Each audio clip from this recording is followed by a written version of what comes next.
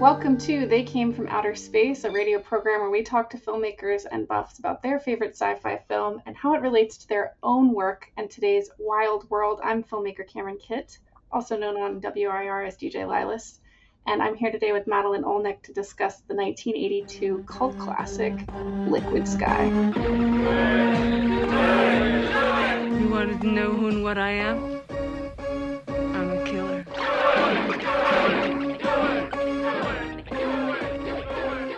Madeline, thanks for being here. Thank you for having me. So I'm going to introduce you, and then I'm going to ask you to talk a little bit about why you chose this movie. But I'm very lucky to have you on this podcast. For those of you who are not aware, Madeline Olnick is a writer, director, and producer known for her 2018 film Wild Nights with Emily, starring Molly Shannon, famous for being the first ever queer portrayal of Emily Dickinson on screen in 2018. Madeline, I know, it's shocking, isn't it? It's just so funny. Like, when did she die? 1880s, you know? She died in 1886. So. Well, she finally got it. Yeah. That movie is so amazing, by the way. I'm Thank you so much. so delighted. We'll talk more about it, but if you want to watch this hilarious and entertaining and educational film, it's on Hulu. Yes, streaming on Hulu. So Molly Shannon was actually your friend and then maybe roommate in NYU, and you guys kind of bonded. Oh no, she wasn't my roommate. I directed her in a comedy show where she first created her character of Mary Catherine Gallagher. That's right. I don't know, and the roommate thing. She describes me as the midwife to that moment. To that very famous Catholic school character. I mean, she was like a force of nature in this comedy show. It was, people at NYU were like, they'd never seen anything like it. It was so great. I mean, I say only this as someone who was also an audience member. I'm not bragging about my own direction, but I am quite good at bringing together talented people. I like the idea of the director as the midwife, right? Yes. That you're helping deliver something that's already inside of them. Yeah, it's their own creation. That character was her creation. I just pushed her to give birth to it. And birth can be painful, right? Yes, it can be painful. It can be painful, but something good comes out. All right, so Madeline got her start as a playwright, wrote and directed over 24 original plays in downtown New York City. She's received dozens of awards, fellowships including the Jerome Foundation. She's also the co-author of Practical Handbook for the Actor, which is required reading at many universities. And I just want to add to that, we just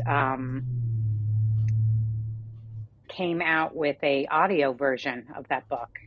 Oh, perfect. It's number one in Stagecraft on Amazon and new releases. And Rose Byrne, who is in Bridesmaids and in Spy with Melissa McCarthy, she plays the villain.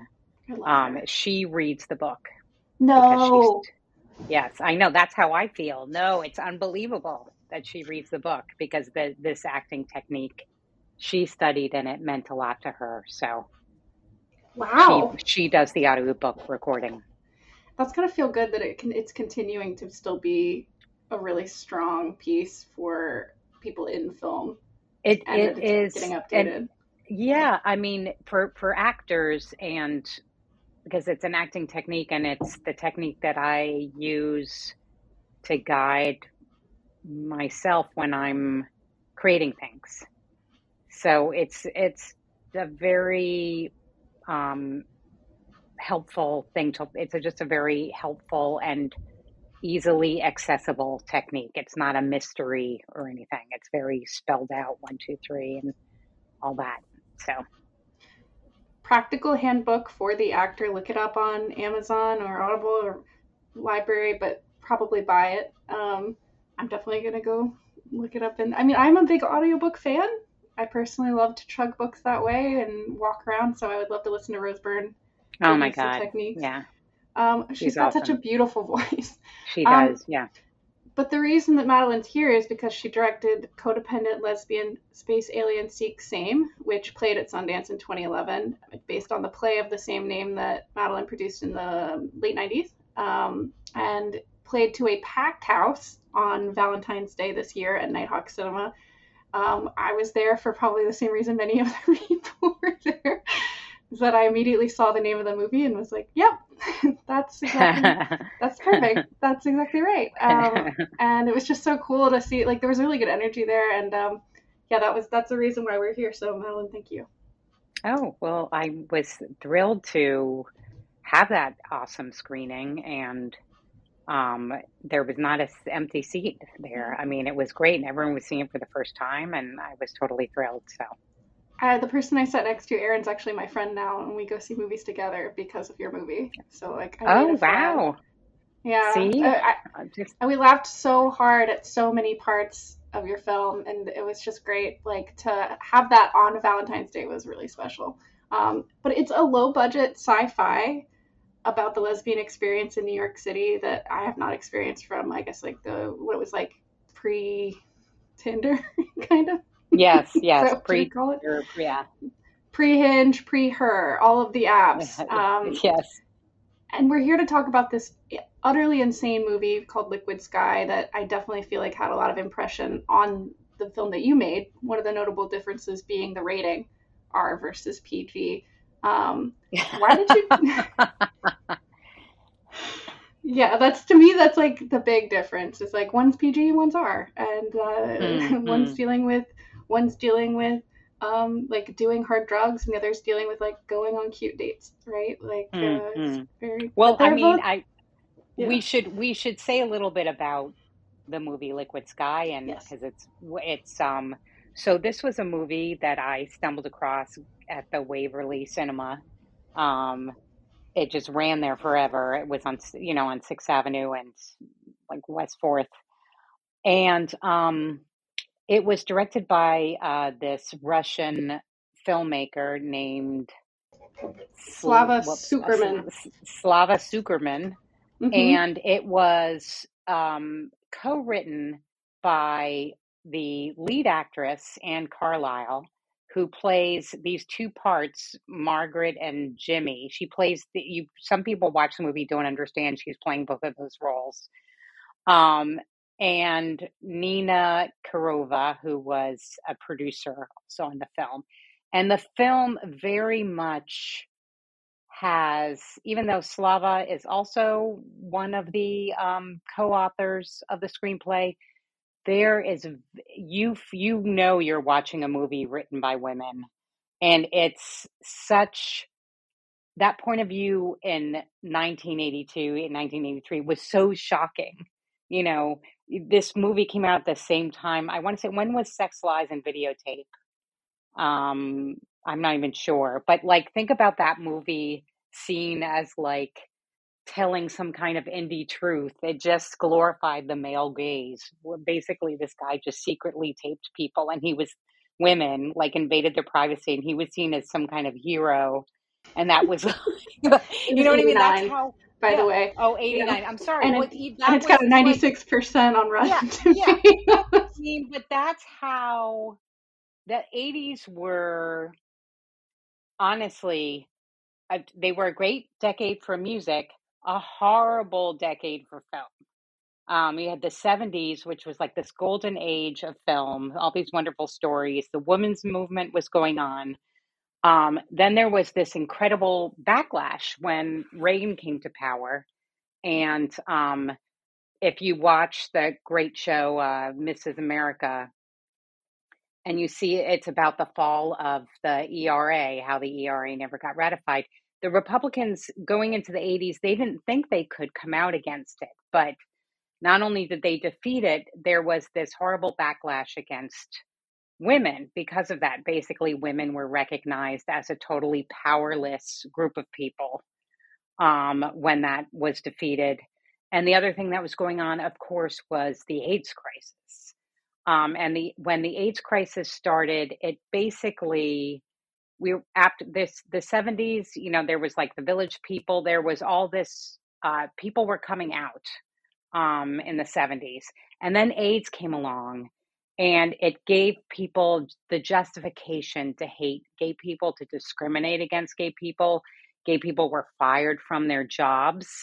Um, Gay men who were waiters would be fired because the people would think like, oh, they're going to put AIDS in the food.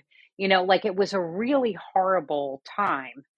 And this movie, I feel, does come out of that totally misogynist, gay hating, woman hating time, but tells the story with, there's a reality to it. And so what happens, just so everyone knows, and this is a sci-fi podcast, and I'm sure people are used to all kinds of weird descriptions, but basically there are these aliens who come to Earth who are looking for heroin, and instead end up finding that the opiates that are released in people's brains when they have an orgasm are just as good. And so there's this one woman, again, the Margaret character, who's a fashion model, who is basically being abused by all these people. And people are taking advantage of her sexually. But when they do that, the aliens like throw this like piece, this crystal basically into their brain and kill them. So everyone she has sex with dies. And it's so interesting because she's really, they don't avoid the misogyny. I mean, I wouldn't go as far to say trigger warning for this movie, even though there are I would. Okay, you would. All right. God, But there's 4 or 5 graphic rape scenes. No, they are, but they're not. I mean, I feel like they are. This is an ultra low budget movie, and because it's an ultra low budget movie, I feel like those scenes where those guys are trying to jump her, I don't buy entirely. I don't know. Do you know what I'm saying? Like it's not even like watching a television episode of like a TV show with a rape on it, where it's terrifying. Like you're watching a little bit, but like in a way, I thought that was actually a good choice how they did it. Yeah. And they have her fighting these people the whole time. She's not getting it's not like a fun, sexy rape like we like. Yeah. That's the thing. That's actually the thing that's more triggering is when it's like, wait, why is this lit in such a way that it's right? Exactly. So yeah, they're very upsetting. And she gets her revenge on each and every person. Mm-hmm. So that deserves to be said. It's kind of like, I mean, so I, as a person in the audience watching it, I really appreciated, it's set among a bunch of heroin and drug users in the fashion industry on the Lower East Side in New York in the early 80s. Like, it's not a group of pleasant humanitarians. Like these are people who are shallow. These are people who are shallow and usurious and empty.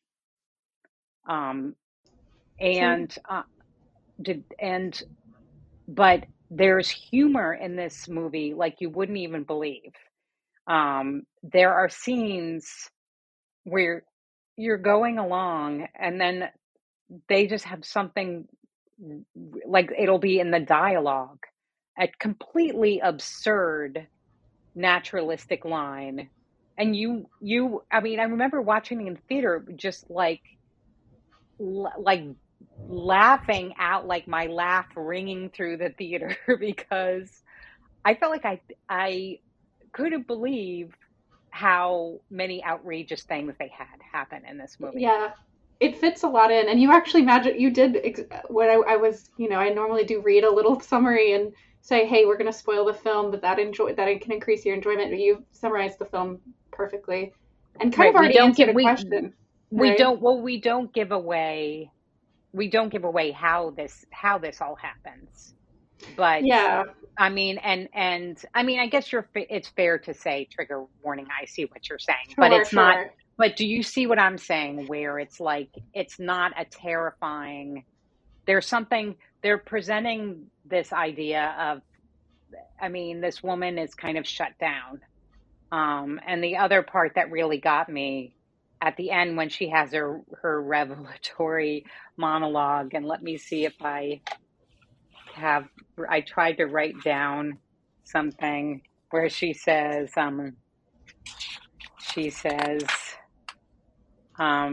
you wanted to know where I'm from. I'm from Connecticut. Yes, now I'm from Connecticut.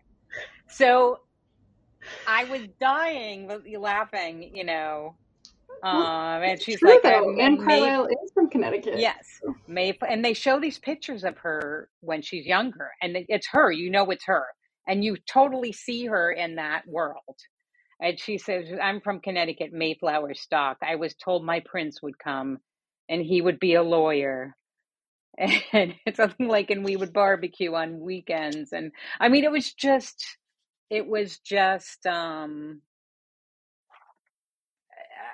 think she talks about, women being told, be nice, be nice, be nice, like, or something like that, that the reality in this, and what they address and what they have her say, like, for people who consider certain modern TV stuff edgy, when you watch a movie like this, you see how people are just skimming the surface in those TV shows. Yes.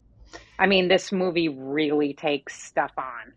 It's still shocking 40 years later. It's still shocking to me, and that's like why independent cinema is important. There was nobody holding this. There was no producers coming in saying, no, we can't show that, right? And, well, if there were, I can't imagine what they cut. It was a very small team of like some Soviets. But the movie is still shocking, and it's very bold-faced what it's talking about. It's like it's Anne Carlisle able to finally talk bluntly about the culture, being around cocaine and heroin and being in clubs, like things that were going on in her real life. And I want to get to that symbolism too that we're talking about, with like the many different layers that this movie goes towards, and how aliens in New York seeking orgasms one way or another is relevant to both our films that we're going to talk about.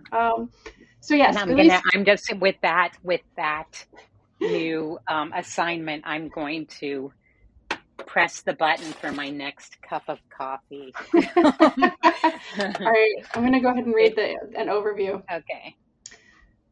Released in 1982, Liquid Sky is a sexual sci-fi thriller produced and directed by Slava Sukerman, who moved to the U.S. from Israel in the late 70s, so he's Russian-born.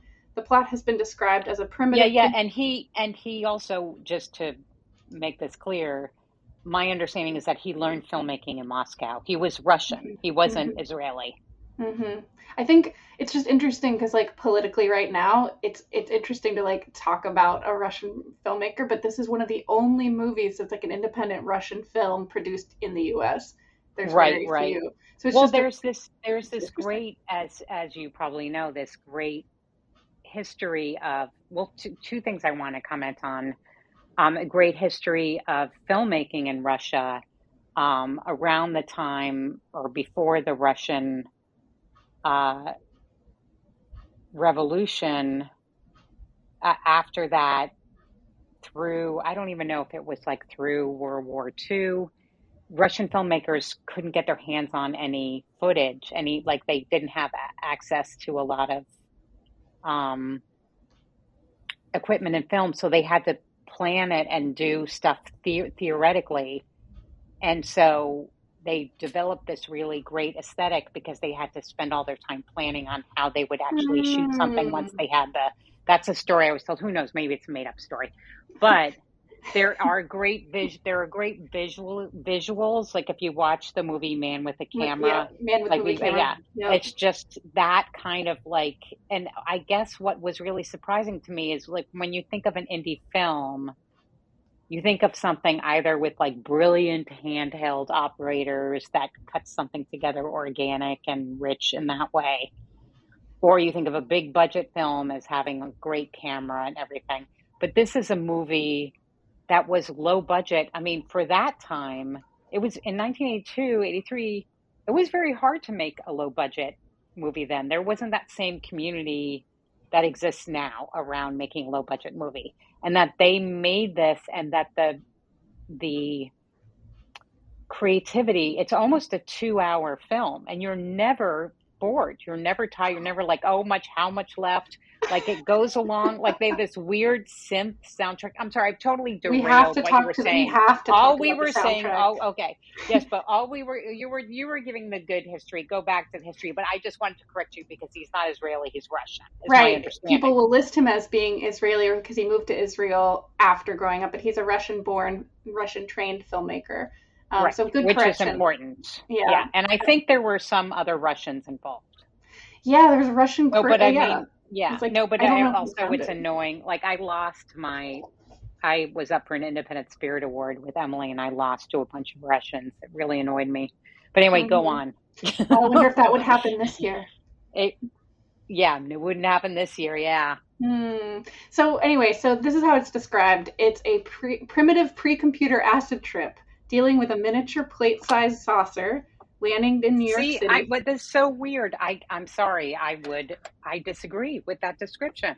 I'm reading it it's from Sukerman's description on IMDb. This is what someone wrote about him. No, but I mean, but that's wrong. It's not primitive. I don't find I know, it primitive. I was thinking about that. It's a primitive pre-computer acid trip. It's interesting. Primitive, I think, must be a stand-in for indie in this phrase, right? Like, the fact that there's no, yeah. I mean, it's almost production. like they knew what the budget was and decided it was primitive. I mean, or that it's you have not to primitive. put it down somehow because the acting or the fact that they only get one take for certain things. No, but I mean, I didn't have that experience of. I mean, and it also felt advanced. You mean? Well, I mean, also when you're playing a bunch of vapid heroin addicts, like someone staring and taking a pause, like I do assume that to be part of the reality they're capturing. That's a really good point. Yeah. But I mean, but that's weird. I just wouldn't describe it there. And I don't know if this makes any difference, but the version I saw, and we don't want to say where you can see it for free, but you can see it for free. Because we don't want this version to be taken away. No. But you can find it, and it's good quality. The quality is so good. I thought the quality was even better than what I saw at the Waverly, if that's possible. But it's beautifully restored, and it's you never feel like you're watching something cheap. It's totally interesting. Well, yeah, there's a quote that I was thinking about that I really want to read from Anne Carlisle, an interview I did. But the big takeaway is Euphoria seeking aliens on the hunt for heroin and orgasms, just as you said. But the way that I describe this movie is like the day the earth stood still, but make it horny. That's kind of the way I was describing this, right? Like, it's like there's this idea of the invasion, the alien invasion, or these aliens that are seeking things, but it's really more of a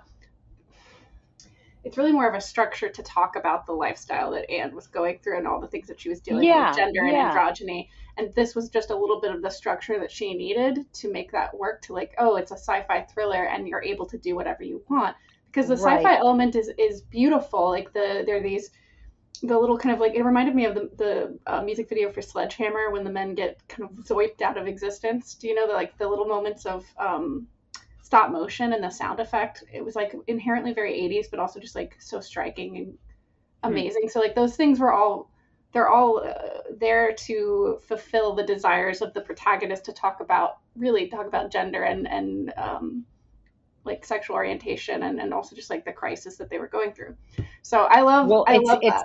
I mean, the other thing that is interesting and deserves discussion, especially on this podcast, is the idea I talked about this that night at Nighthawk in Brooklyn, which is the sci-fi B movies in the 50s in the United States had this two things that were common. One, the aliens were usually bald, and also they spoke in a flat monotone, and that spoke to the fears of the United States during the Cold War, that the Russians were going to invade us and make us all the same, that communism was going to come here and we were going to be turned, flattened and have the flat affect, and the bald heads were fear of a nuclear holocaust.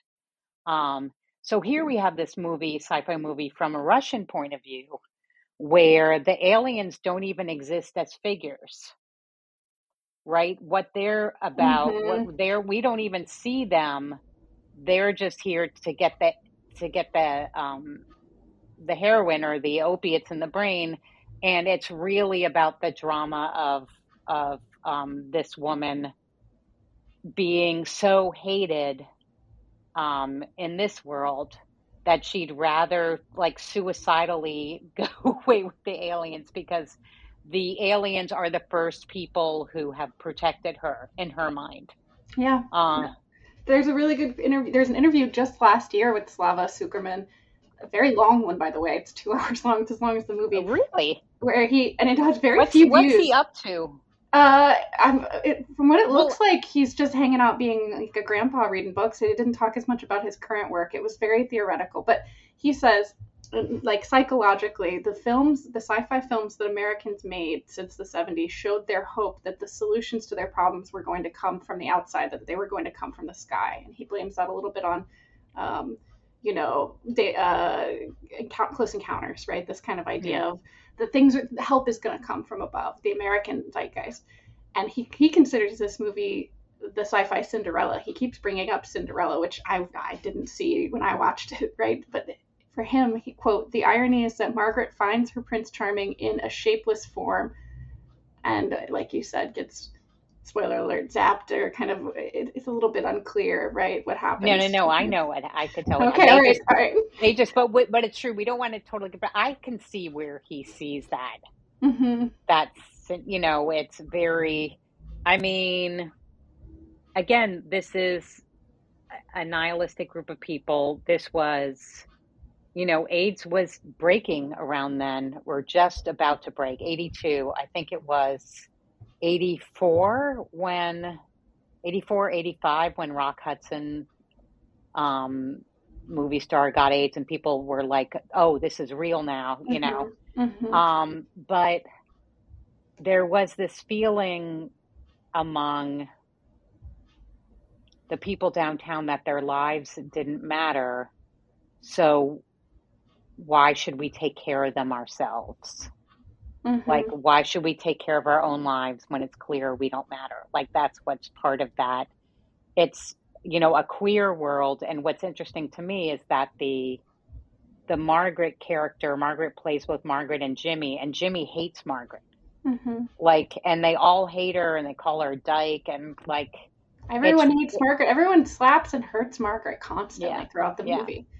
Like everyone who interacts with this beautiful woman, this androgynous, they call it like very David Bowie-esque woman, yeah, who's like being very vulnerable in the film, who's being told by everyone constantly what to do and what to feel, right? It's very painful. But, I this movie is beautifully contrasted with Codependent Lesbian Space Alien Seek Same, which is delightful, heartfelt, heartwarming. Like I walked away feeling buoyant and good, right? A movie that has, if I can spoil it by saying, can I say that it has a happy ending? Or are we allowed to yes, talk it has about a that? happy ending. It doesn't Like spoil it. a movie that has a happy ending that's about lesbians, like, oh my gosh, like, yay, like, thank you so much. And also is like about the New York experience.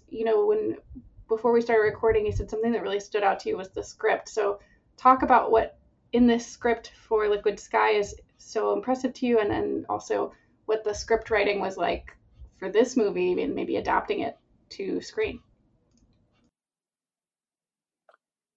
Well, I don't know anything about their process in writing it except I noticed the credits had two women, which made a lot of sense to me because I mean it was these two women and the filmmaker, and one of them was that actress. So she obviously had a huge, when you're acting in something that you've written, you have you're creating the character that you're playing. And she had an indelible, like that movie without her just couldn't even really work, and um I noted the bizarre, there was just bizarre humor that was It would do things like, I mean, this isn't even anything with one of the main characters, but um, there's this woman who, at one point, there's this German scientist who's tracking the aliens, and he wants to watch out her window. So he has to like have these basically flirt with this woman so that he can point his telescope at this building next door where he sees the spaceship is and all this stuff. And she's like, "Oh, well, let's have dinner." And so he has to go along with this. And so she calls up and orders Chinese food, and she orders 5 different shrimp dishes. Every dish she orders is a shrimp dish. And as the order's going on, you're like, "Is she really gonna?"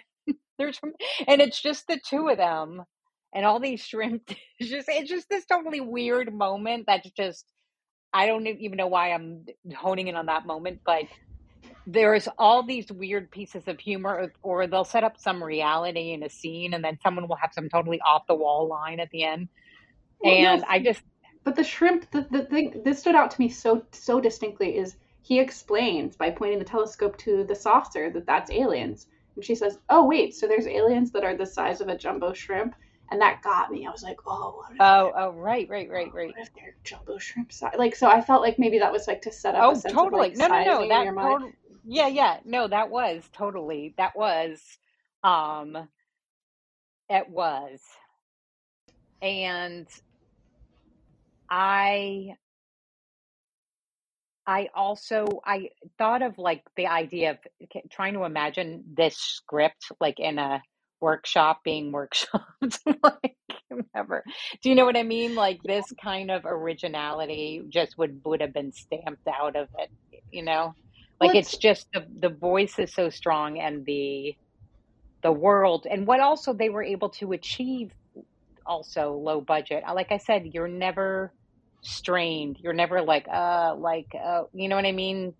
I, mm-hmm. you're never watching a movie pretending to be something else. It's totally compelling how they've told this story. And the acting, I it's funny. It's all so funny. Um, But I want to talk about scripting because, like, with your idea uh-huh, for your movie, uh-huh. for this movie, we talked about how You Anne mean for Carlisle, for Space Codependent Aliens? Space Or, Aliens, yeah, yeah, we're kind of like, this is my essay, is right. I'm comparing and contrasting. I see. Anne Carlisle really based a lot of this movie on her life. The apartment they shot in was her apartment, and then later she adapted it into a novel, right? So there's a lot of her in it. How much of Codependent Lesbian Space Alien had Lisa Haas or um, Jackie Monahan or Susan Ziegler? Like, how much of those women came through into the script because you'd originally written it as a play, right? Like, did you Right. adapt any of it for them? Well, Jackie's part was adapted for her. The other parts stayed the same from, I mean, so there are 3 aliens, and Jackie Monahan, who's a very funny stand-up comedian, made her part. We decided she would be the alien that's just slept around by means of avoiding real intimacy. And so that was very much her um, coming up with bits around that. But the other parts were written. So those weren't. It was a different process than it is if you have an actor. If you're making something with an actor, does that make sense? I mean, and even the thing is that I don't feel like Liquid Sky was improvised. Hmm. Um, it feels like a script to me. Yeah, I It's agree. too clean. It's too. And you're not, and it feels like the script in a good way. It doesn't feel like, oh, they're reciting lines. It feels like a well-written script. But um, there was stuff about the parts of me, or the parts that I was interested in trying to capture, um, were those feelings of loneliness and alienation that Hmm. happen, especially when you first come out, I think. Hmm. So I really wanted to capture that feeling. so that was the part of me that I drew upon. And the character, our main character, Jane, is so beautifully played by Lisa. Like, you're so one of the most lovable characters. Like, very shy, very lonely. But like, just to summarize the plot, this is about aliens that are sent to Earth because of kind of like a global warming issue caused by feelings on their home planet, and so they have to be sent to Earth to have their hearts broken in order not to pollute their own planet. So like, Earth is where you go. Yes. Yeah, it's believed that if on their planet, that if you love too much, the feelings leave your body, rise up into the sky, and widen the hole in the ozone. Right. So they're sent to Earth to have their hearts broken so that they can love no more. Right. And where else do you go but, yes. New York. Exactly. And it's just like that plot alone has so much similarity, I feel like, to Liquid Sky, but for a very different reason, right? It's not about alienation for them. They're, I guess you could say that film's about alienation, but in a way about like finding love and community in spite of it all. And it's sweet, and it's shot in black and white except for the ending, which becomes color, which is kind of cool. And yeah, I mean, like it just has, to me, there's a line from the movie that I feel like kind of overlaps. Like you could make a quiz, like which line is for which movie. And the question is, do aliens have orgasms? ? And I was like, oh, that could work for either one of these movies, right? Like, which one are we doing? But there's this idea of like the low budget sci-fi in that it's really easy to get taken. How do I say this? It's really easy to get sucked into your budget and the constraints of the budget and going too big with the budget. But something that both of these movies do really well is not get sucked into the whole sci-fi budget side and focus on the characters and the acting. And that's what makes the movie good, right? The sci-fi elements are really fun, but they're not sucking away your entire budget in such a way that they're ruining the movie. They're creating the kind of structure, the introduction and outroduction, So for me, that was what was really interesting, was to see that there is kind of a similarity in the opening. Craft comes down, which is the same thing you get in the 1940s and 50s movies. Right. That was important for me, because when you think of a genre film, there are stock conventions of the genre. Yeah. And one of them is that there's always something landing at the beginning. There's always a newscast. There's usually, someone tracking the alien. So like it's interesting, because when I made the play and the movie, I actually didn't think about Liquid Sky. I thought about different movies. I thought about the movie Starman with Jeff Bridges and like a romantic comedy and that kind of thing. But I do feel like both of our movies have in common is the willingness to put really weird ideas front and center and just put reality behind them. And also, sometimes having a low budget can be an asset. Like when we were seeing those apartments in Liquid Sky, those were real New York City. One was a really grungy apartment. People really did live like that. Like when you see these, you know that they're real. You can tell. Yeah, they're real. It's not some production designer's dressed up reality. When she goes in that bathroom and gets her heroin works to shoot up, I mean, all of that is like a disgusting New York City bathroom. Like it's really, but it's like a good document, right? Like you're documenting. Exactly. And that's part of one of the advantages of being in a low budget film. You can have a small footprint. Maybe normally they wouldn't be allowed in such a place, like a big movie set might not have been able to get that building. They wouldn't be able to have stopped traffic for however long. So seeing these places, there's definitely less of outside New York City and Liquid Sky than there is in Codependent Lesbian Space Only Seek Same. But they do have some really beautiful interstitial shots in Liquid Sky, where they have all this traffic just reflected off of all these glass-sided buildings. And there's some really striking cinematography of it. Oh When my Space gosh. Aliens, there's more of like tracking around the village, and so I wanted people to see, and to seeing Jane walk around and being out in the world, and it kind of served as proof of the premise that these bald aliens could walk around the village and no one would say anything. Like it supported the premise of my movie, because you see them out in public with real people and no And one's people like, do not even look. Don't yeah, even look don't even back. look. Jaded New Yeah. Yorkers have seen everything.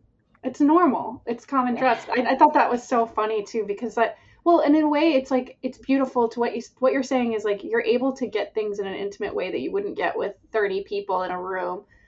There's a quote from Anne Carlisle. Quote, "It was low budget, and if there was any money, it went into making the production look good. It was shot in 35 millimeter, and it looked like this little jewel." Oh, I love that. Yes. So 35 millimeter. It's just amazing. it just does. I mean, and so we worked really long hours in uncomfortable conditions. It was always too hot, and a lot of times I only got one take. That's hard to do. I was always worried that I wasn't getting it, and we did what we could with what we had. So Madeline, talk about that with Codependent. That idea of like we only get one take and doing what you can with what you have. Were there those? I'm sure there were some of those moments, right? Um, I always push it. I mean, for me, it's interesting. It's almost what you just described is almost the reverse of my rush. Okay, because you weren't shooting on 35 millimeter and all Well, the not budget just was that. going to production and all those things, right? All the budget, or rather, I try to set up everything to go to the acting, Mm, everything. And what that means is as many takes as we need. I mean, it means I shoot on digital because that's the cheapest medium. And we do many, many takes because um, you get a chance to build the performance layer by layer. And so I don't shoot in a high format for that reason, because I feel that with comedy and um, with a low budget film, once you're a low budget film, once you're in that world of low budget, you better have really, really good performances and a really interesting comedy or moments in the script. And if I took the approach of I'm putting my whole budget into the format, you can't have both. You have to choose. And most filmmakers I know, because they're filmmakers because they love film and they love the formats. And for whatever reason, they're able to attract those multi-million dollar producers. So I guess like they get everything, but that's the ideal. Sure, that's the ideal. But I choose the opposite. However, their story was different in that because there was such a visual aspect in terms of the colors and the way that the aliens were only represented in terms of the infrared of what they were looking for. They themselves weren't represented, but how they were seeing the brains of people on heroin was hmm represented over and over, and it needed to be represented differently. And so there's all this use of color in that film. And my film, of course, is black and white, but there's all Yeah, this. there is a lot of reverse, isn't there? But that philosophy you just described was literally the opposite of what, like, never in You would never do one take and be like, we got it. it's not, well, yeah, I would never. I mean, I have been in a few positions. Sure, sometimes there's that day and something happens, but I mean, it's why I am universally. People are like, "Oh, is it a gender thing? Your issues with cinematographers?" No, I'm universally by all genders. It's a non-binary thing for cinematographers just to hate me because I really care about the acting and the performances and the comedy and the timing and the other stuff, because you're limited. Something has to get short shrift, and for me it's those things, which is it's just heresy in the world of filmmaking I think it's to very admit common in that. low budget for the DP and the director to be I have like the biggest. I always sometimes I'll think of it as like McClellan and Lincoln, right? Like Hmm. Lincoln's like, please go out onto the battlefield. And McClellan's like, no. That's like what I think about is like the Hmm. kind of the DP and the director's Hmm. like pushback. Is like the general has to, there's somebody's got to go back and forth. But I think that's really funny that that's like very different because for me when she says that, right, it looked like a little jewel. That's It her being does. humble because this is one of the most visually striking movies I've ever seen in my life. Wow. Wow. And I just Yeah. like it just so like what's so interesting to me is like this movie is 1982, so many things came after. So that effect you were just talking about, there's this kind of color layered effect that I can't really describe. The only way I could think of it was Predator.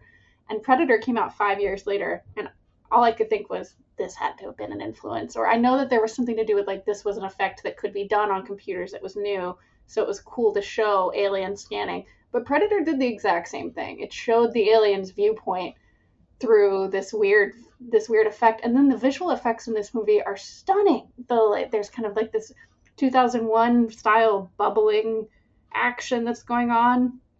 Sound effects there are really amazing. I mean, what kind of what kind of special effects did you guys have to do for Codependent Lesbian Space Alien? Ours were cheesy. Yeah, they were like they weren't they're not something anyone would put on their resume. They were purposefully cheesy. Um so um our spaceship was like two pie tins, and you can't really compare the Right. way. Well, it's cute though. Like I think to me, Yeah, it's like it's done in such a way that like it's delightful. So there's almost no effects from my what I remember. Right. There's yeah, like yeah. very few effects at all, and that's what I think makes it work. Is like you can tell you have this background in the play. And when I heard your talk at Nighthawk, it was like in the play apparently like there's people like somebody would run around holding the Yes, spaceship, on a right? Like stick. Yeah. yeah. So that's the origin story. This movie maybe could work as a play, but to me, it's like the cinematography is one of the standouts of this film's quality. So it's like it's one of those every shot a painting movies for Oh me. yeah. Oh yeah. Yeah, yeah. I The mean, face it's paint, really, yeah, yeah, everything, the layers of everything. And I mean, there was that interesting line where she says, why is, what you're wearing is a costume too, talking about that aesthetic. yes, Um, it's so good. And it's also, in the performance artist world. And um, I just, I, it's really so enjoyable. And you should, I think, we were talking about how it really should be watched with a group of friends. You shouldn't mm-hmm, watch this alone at your house. mm-hmm, In order to really appreciate it and appreciate the comedy in it, mm-hmm. you need to watch it with a group of people. The fact that this takes place in and around clubs, I think like back to what you're saying about having a small crew. There's a couple nightclub scenes where it actually is just filled up with patrons. So like the people dancing are the people dancing, right? There's not a lot of extras, as far as I can tell. But the No, no, extras, no. I felt like they did really well with their extras. hmm I mean, I don't think it was the people at the club. I think those were quite a few extras, and those extras put quite a lot of time into their outfits there when are they were, yeah. yeah, and so there's some of these like shots of the people who are in full makeup and costume that never have speaking parts, but they're like these iconic screenshots, like these images of this. Like I don't know what the kind of fashion zeitgeist was at the time, but the amount of face paint and the use of like stark lines is something I'm starting to see coming back on things like TikTok. Like the heavy use of colored paint around the Hmm. eyes and on Hmm. the face has started to really come back. And it's just really amazing to see this like the body as a work of art in a way that we've Hmm. completely stopped doing, I guess, since then, right? Like, where was this the look, in the early 80s? Well, I think of there was the, as you've read in reviews, the whole David Bowie Ziggy Stardust thing obviously has an influence here, and there was wild things people were doing with hair. Then there was, I mean, it was called, what was it called? Was it called 80s New Wave? Like that whole, like, automaton thing. And then there was like really old school stuff people would do, but people would shave their heads in weird ways and have the hair sticking up or hair sticking all over, Um, even her, I was marveling at the character Margaret's hairdo. I was like, how does that stay aloft in that way? There was Um, a lot of aerodynamic super wizardry that happened in the 80s with hair, and yeah, Margaret really owns it. There's the yeah, scene where her hair is just kind of straight sticking out, and it's like she's hungover, but her hair is perfect. Um, this movie is so there's just so much I want to talk about with this. but those are some, I really appreciated that as someone who is always just begging people to be extras and you just get anyone in there and you're lucky what they wear. The care that was, um, having those people have those singles. I just love seeing them in those outfits. That's another thing that I felt like some people were wearing their outfits that they have gone out in. That's Um, it. Yeah, there's like pride in those standalone yeah, singles. and they're just, I mean, that was definitely not the work of those were people, and they were, but at the same time, they didn't call attention to themselves as like, oh, that person dressed themselves up. It didn't call attention to itself in that way. You just felt like you were watching a human exhibit. Yeah, and it was like this is part of the reason why this is a movie that you should watch with your friends and all get dressed up to watch Oh, together. that's so funny. That's so funny. Like this is a thing where like you should take the time and care. And I found the quote like there's two different times where they talk about the costume. Madeline is being criticized for her outfits constantly and criticized for dressing up and spending time. This girl takes You 2 hours to get ready. just said Madeline instead of Margaret. No one ever criticizes my outfits. Everyone only compliments them. But anyway, go on. Margaret, you're wearing what they want from you, and she pushes back and says, well, at least when men wore suits, they knew it was a costume. You're wearing jeans and a shirt, and kind of calling out this idea of like classist yuppie identity outfits, and the fact that wearing something bizarre was an act of defiance. Like her Yes, and also yes. her gender expression, because the fact that she played Jimmy, you brought this up a couple times, was based on the fact that she would go out in male dress, was like practicing androgynous before the word non-binary was very common. Was I would consider non-binary would go on No, no, to no. I mean, it wasn't not even not common. I mean, you know, because I'm just saying this because some people don't know this history. Um, Aside from the fact that there were non-binary people in all kinds of indigenous, in like in America, there were like 150 Native American um, tribes that did not have just two genders.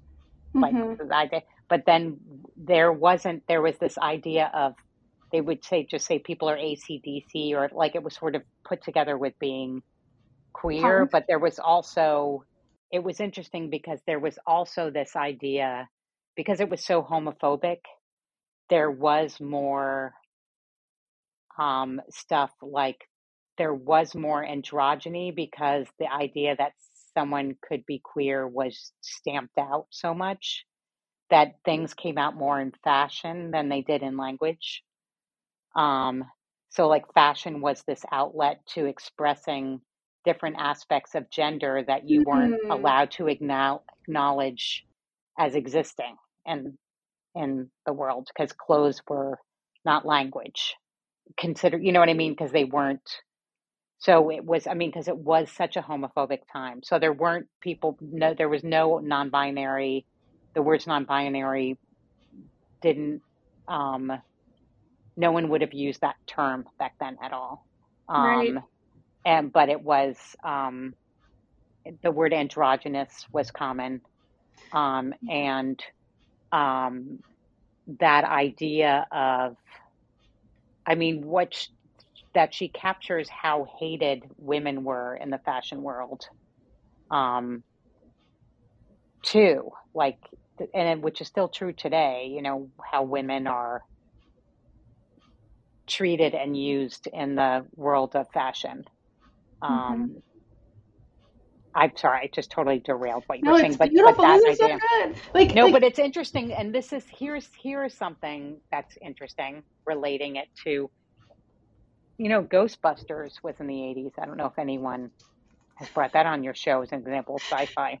no, I guess it is a sci-fi film. Yeah, we haven't talked But about I Ghostbusters. mean, the giant woman who's walking at the end in the city is like this.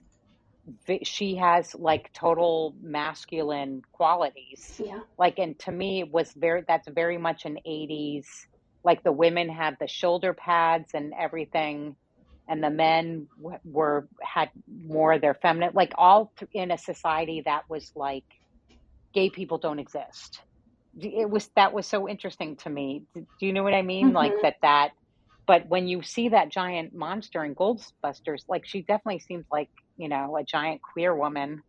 Do you know what I mean? Like who they kill. Yeah.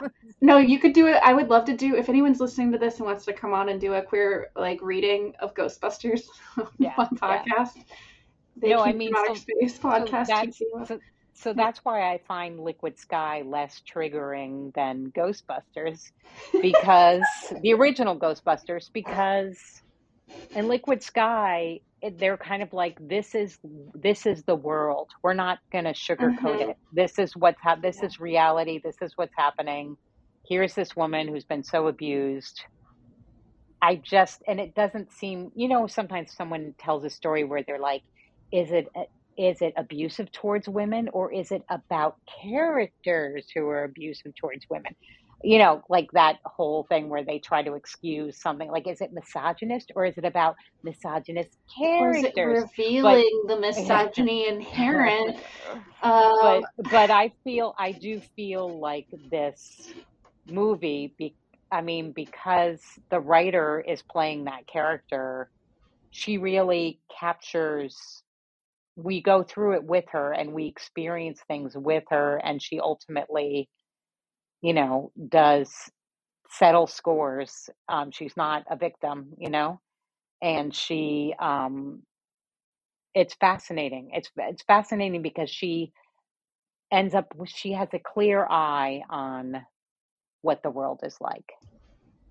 And She's for a not what. movie that seems on the surface like it's just about like this insane log line, right? That it's about heroin seeking orgasm seeking aliens. It has so many themes and layers. Like Slava in one of his interviews was saying, I want movies with multiple themes, and he aims to make movies with 3 layers of value, and of course there's always more.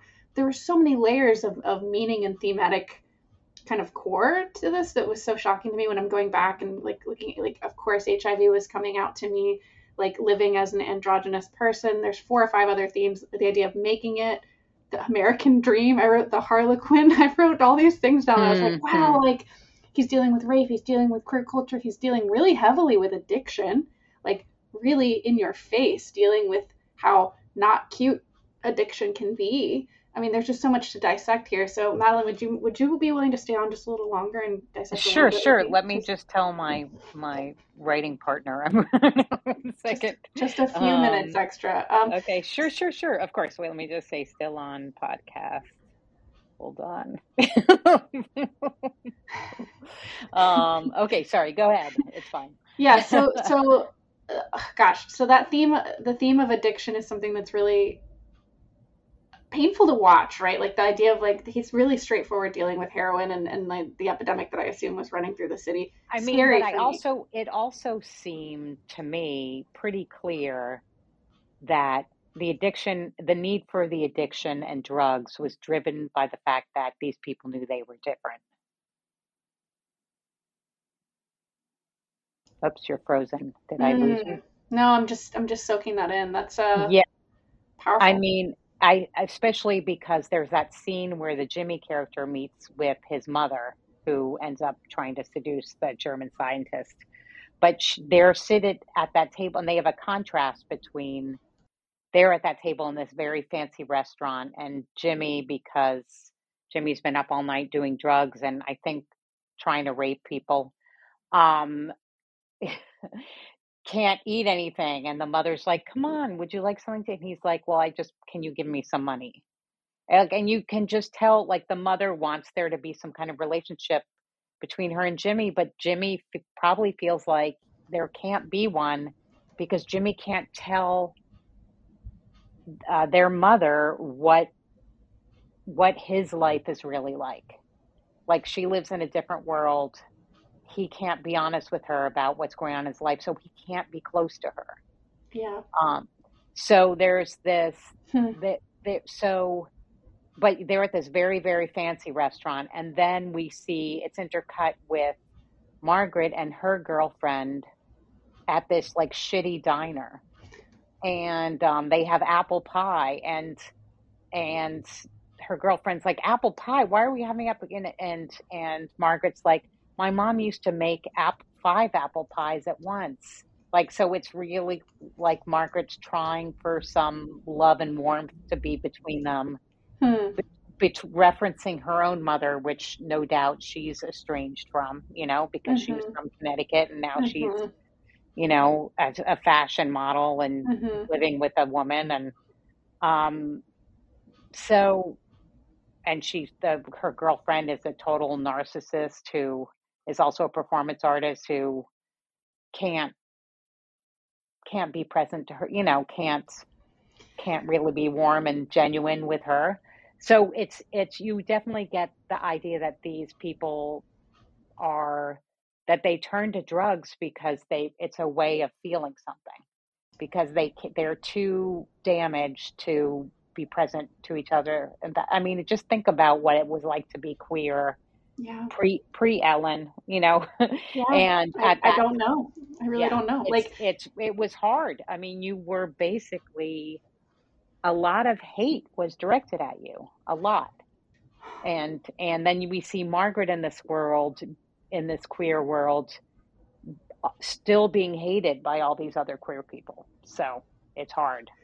In the interview, Anne Carlisle said that drugs was kind of a way to get close to people if you wanted to get close to them too. So it's a way to open doors and start conversations with people who are like you and create intimacy, I think, too. Like there's That's interesting. Kind of commonality. Yeah. Like she said, it's almost like it seemed like a kind of innocent thing to offer someone cocaine, which is totally outside my experiential wheelhouse. I'm like, what? No, that's funny. The way she describes it, I think, comes from more of her perspective. Yeah. Because what I'm talking about, I'm putting that community in a bigger picture perspective of what was happening politically that they felt, to the point where it's like the only time they could feel good and let their guards down would be with, substances. That was, because they had to keep so on guard all the time. Yeah, and this movie reveals that level of hatred that is aimed at her. Her existence as a queer woman is such a threat to all the straight men in her life that she's physically attacked. But also the gay men too. Mm-hmm. So, gosh, there's so much. So first of all, going back, that conversation with Jimmy, the addict, and his mother is one of the best scenes in the movie, like acting wise, because the glassy eyes between both of them, they're both choosing not to connect and keep the charade up and kind of go their separate ways. And then also that like long conversation, the monologue about the apple pie. I love that was co-written by a Russian man, right? Like, I'm talking about apple pie in American culture. No, but I don't know. Maybe, I don't know. We don't know which was, yeah, it might have been. Sometimes, though, when you have co-writers, sometimes people take parts of the script. Like, I wonder what you probably know more about this because I haven't read any interviews about this movie.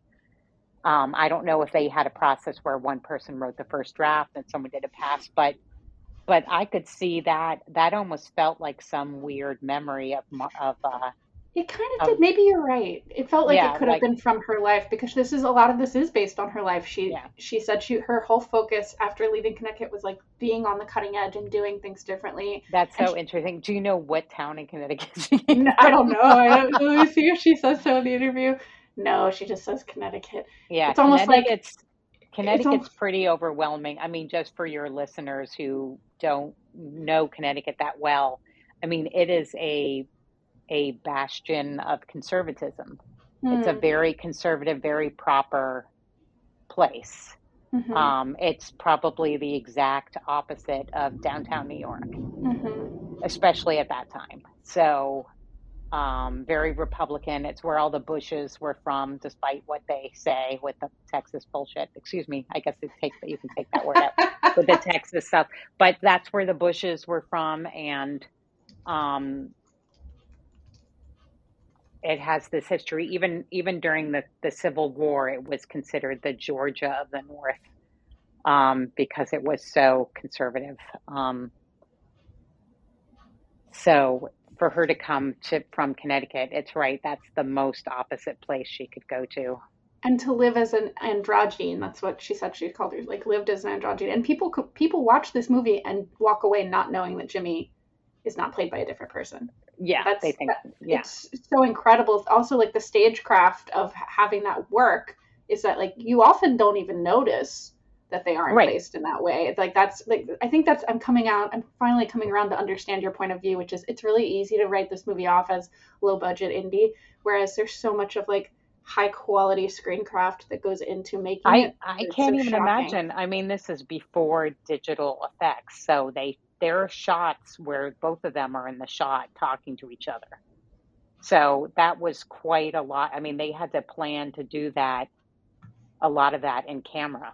Yeah, I don't know. I Um, didn't read anything about how they did that. It's just like that there's so many incredible effects in this movie. Now the good yeah. news is, unlike a lot of like indie films that I've had on this podcast, this movie was both a Bechdel test pass and a box office success. It ran Hmm. for weeks and weeks. I mean, the first year it was out, it grossed 1.7 million and ran Wow. for multiple years as a midnight screening. So like I Wow. it's you never see that. It's just such a relief. I was like, oh, like this movie actually made money. Like not only did it make its money back, this movie was very profitable from the indie perspective, which is so good to hear because what we've been talking about is like its role and its place in the timeline of queer cinema make it to me, I guess, much more um, radical at the time. Like I grew up in a time where in the 90s saying gay was like an insult, and then I was in middle school when the first like states passed the right to gay marriage, right? And I remember like so I was alive in that time, but that was where I started. And now kids in high school are the most recent things are like overwhelmingly majority queer, which is a really interesting state to be in where I think kids who are coming, Say that so more again. than 50% of high school kids that are um, like asked are queer. So like more than Oh, 50% of kids wow. identify as queer now in modern high schools. Um, and I don't think Where, me, what's the source for I'll that look it up statistic? because I'm just quoting stuff that might not be real, I mean, right? I remember reading that because some people are like, "Oh, there are no lesbians anymore," and hearing that actually statistically more young people are coming out as And lesbians identifying than as it. ever have. And it might not be that it's real. It might be that kids are identifying that way as a solidarity thing. I don't know. Or the main thing is it's like That's great. there's this level of acceptance, there's this sea change of acceptance, but I don't think there's this understanding of how hard or how different it was. Like what I'm hearing from you is like nowadays it's different, but to be openly gay in the 80s required like you had to experience so much hate, and I guess any time before that so much violence against you and your body that it's hard to even imagine now. And I think Right, this movie does a good job of capturing that because it's really painful to watch in some parts, right? right. Like But it's since there's so much humor in it and there's mhm. so much true perspective, it doesn't feel like you're watching. Like I've seen stuff about hate crimes done by cisgender straight people, and there's this weird kind of way in which it's when you're watching something that doesn't have the honesty of reality and felt and lived experience, it can feel itself like a hate crime. You know what I mean? So I think that even though you're saying it's painful because it's also entertaining, it's not like watching a after school special where you're learning about um brain cancer. I don't know, that's a bad example, but it is a piece of cinema and it is a film. So even as you absorb how people were treated and how they felt, it's still entertaining and it's still highly enjoying and watchable. Yeah. And I was wrong. It's not majority. It's 1 in 6. Okay, yeah. I guess that sounds like wow, that's a majority to me. You're right. It does, sure. No, but that's great. That's great. It's pretty crazy. So, there's so much good stuff. I would love to keep talking about you, but that we can't go on forever. There's just so much that I can glean from this. What I can say is, please go find this film and the films of Madeleine Olnek on whatever platforms work for you and learn from them. You can. There's rental stuff on Amazon. Please watch Wild Nights with Emily on Hulu. You can find them different places. And I hope you will look for them. But please do support queer cinema. It's pretty great to have stories like it. To me, not knowing anything about how this film was made, you telling me that Anne Carlisle was living as an androgynous person, like the feeling of this film is real, you know. And when there are laughs, they are earned laughs. They're not laughs at the expenses of people. They're laughs humor that you come to after you've been through all this. So there was one laugh at the synth soundtrack from me. There were a couple times where the soundtrack of the synth did get me giggling, because there was the synth is a little bit of a little weird. Mm-hmm. But my last question for you, Madeleine, is what can this movie teach us about making low budget sci-fi? Like, what can we take away from this movie? Oh, well, I think what you take away from this movie is how true originality never dates. Like, this movie does not date itself. Whereas if you watched any mainstream queer movies like that were studio produced, so a lot of those movies feel really dated in terms of the points they quote unquote struggle to make or whatever. True originality and true queerness, deeply felt thoughts and ideas last, and make this movie such a treat after so many years in the way that other multi-million-dollar big budget movies made with queer content can't hold a candle to. Wow. Beautifully said. You've been listening to They Came From Outer Space. I'm Cameron Kitt here with Madeleine Olnek, and I just want to say thank you so much, Madeleine, for coming on. Oh, thank you, Cameron. It was great to be on the podcast. Are you afraid? You're right. Because they're all dead. All my teachers. Liquid Sky.